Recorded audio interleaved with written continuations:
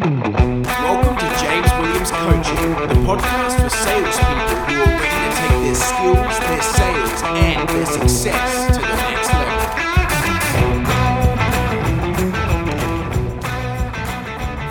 And welcome back to another episode of James Williams Coaching. Today, we're going to be speaking about how rest and recovery is part of the hustle.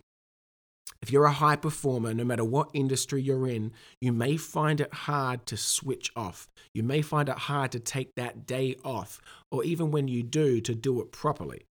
You know, so many people, especially like in real estate in particular, they take maybe one day off per week if they're lucky. And even on that day, they're answering inquiries, they're answering that phone. There are a few important things to remember in this message that rest and recovery is part of the hustle. The most important thing to remember is that rest and recovery is absolutely necessary. And it's not necessary because you deserve a break, although you do, and it's necessary to have that break. It's necessary because if you don't, you will start burning out. And when you start burning out and when you start suffering from not having enough rest and recovery, your performance drops. And I've seen this with real estate agents time and time again. They'll work 7 days a week for 2 to 3 weeks and they don't even notice it. I might see it in their eyes or in their actions or in the way that they're communicating before they even notice it. But what starts to happen is their performance starts to drop off and actually starts to damage relationships. They start losing listing appointments. They start not handling stressful situations as well as they would. So rest and recovery is part of the hustle. But why do people find it so hard to switch off? Why do high performers find it so hard to switch off? I personally suffered from this in the first year or two of my business. As I was growing my business and I needed to be hustling, I needed to be prospecting, to be bringing on new clients and make sure I was paying the bills and building my business to where I wanted it to be. It would get to the weekend and I would find myself still immersed in self-help material, listening to inspiration and motivation, creating scripts and dialogues. But I would justify it because I was sitting on my couch in my tracksuit, so it wasn't working.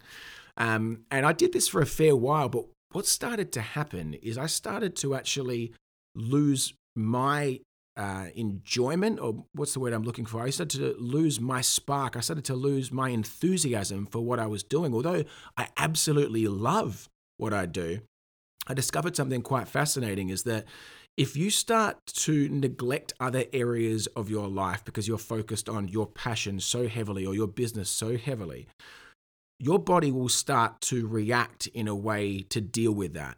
And for me and for lots of people that I've worked with, I started resenting what I was doing. Even though I loved it, I started sort of finding, the content and things that I was listening to or the content I was creating, I started to find it annoying and I didn't enjoy what I was doing. And I sort of wanted to turn my head away from the industry and, all this negative stuff. But what was happening is my body was screaming at me saying, hey, stop neglecting the other areas. Stop neglecting your friends, your family, your health, your other interests in life. So I had this interesting way of dealing with it internally where my body, to protect me, was like, no, I'm not going to let you enjoy this anymore. So I'm going to force you to take that break.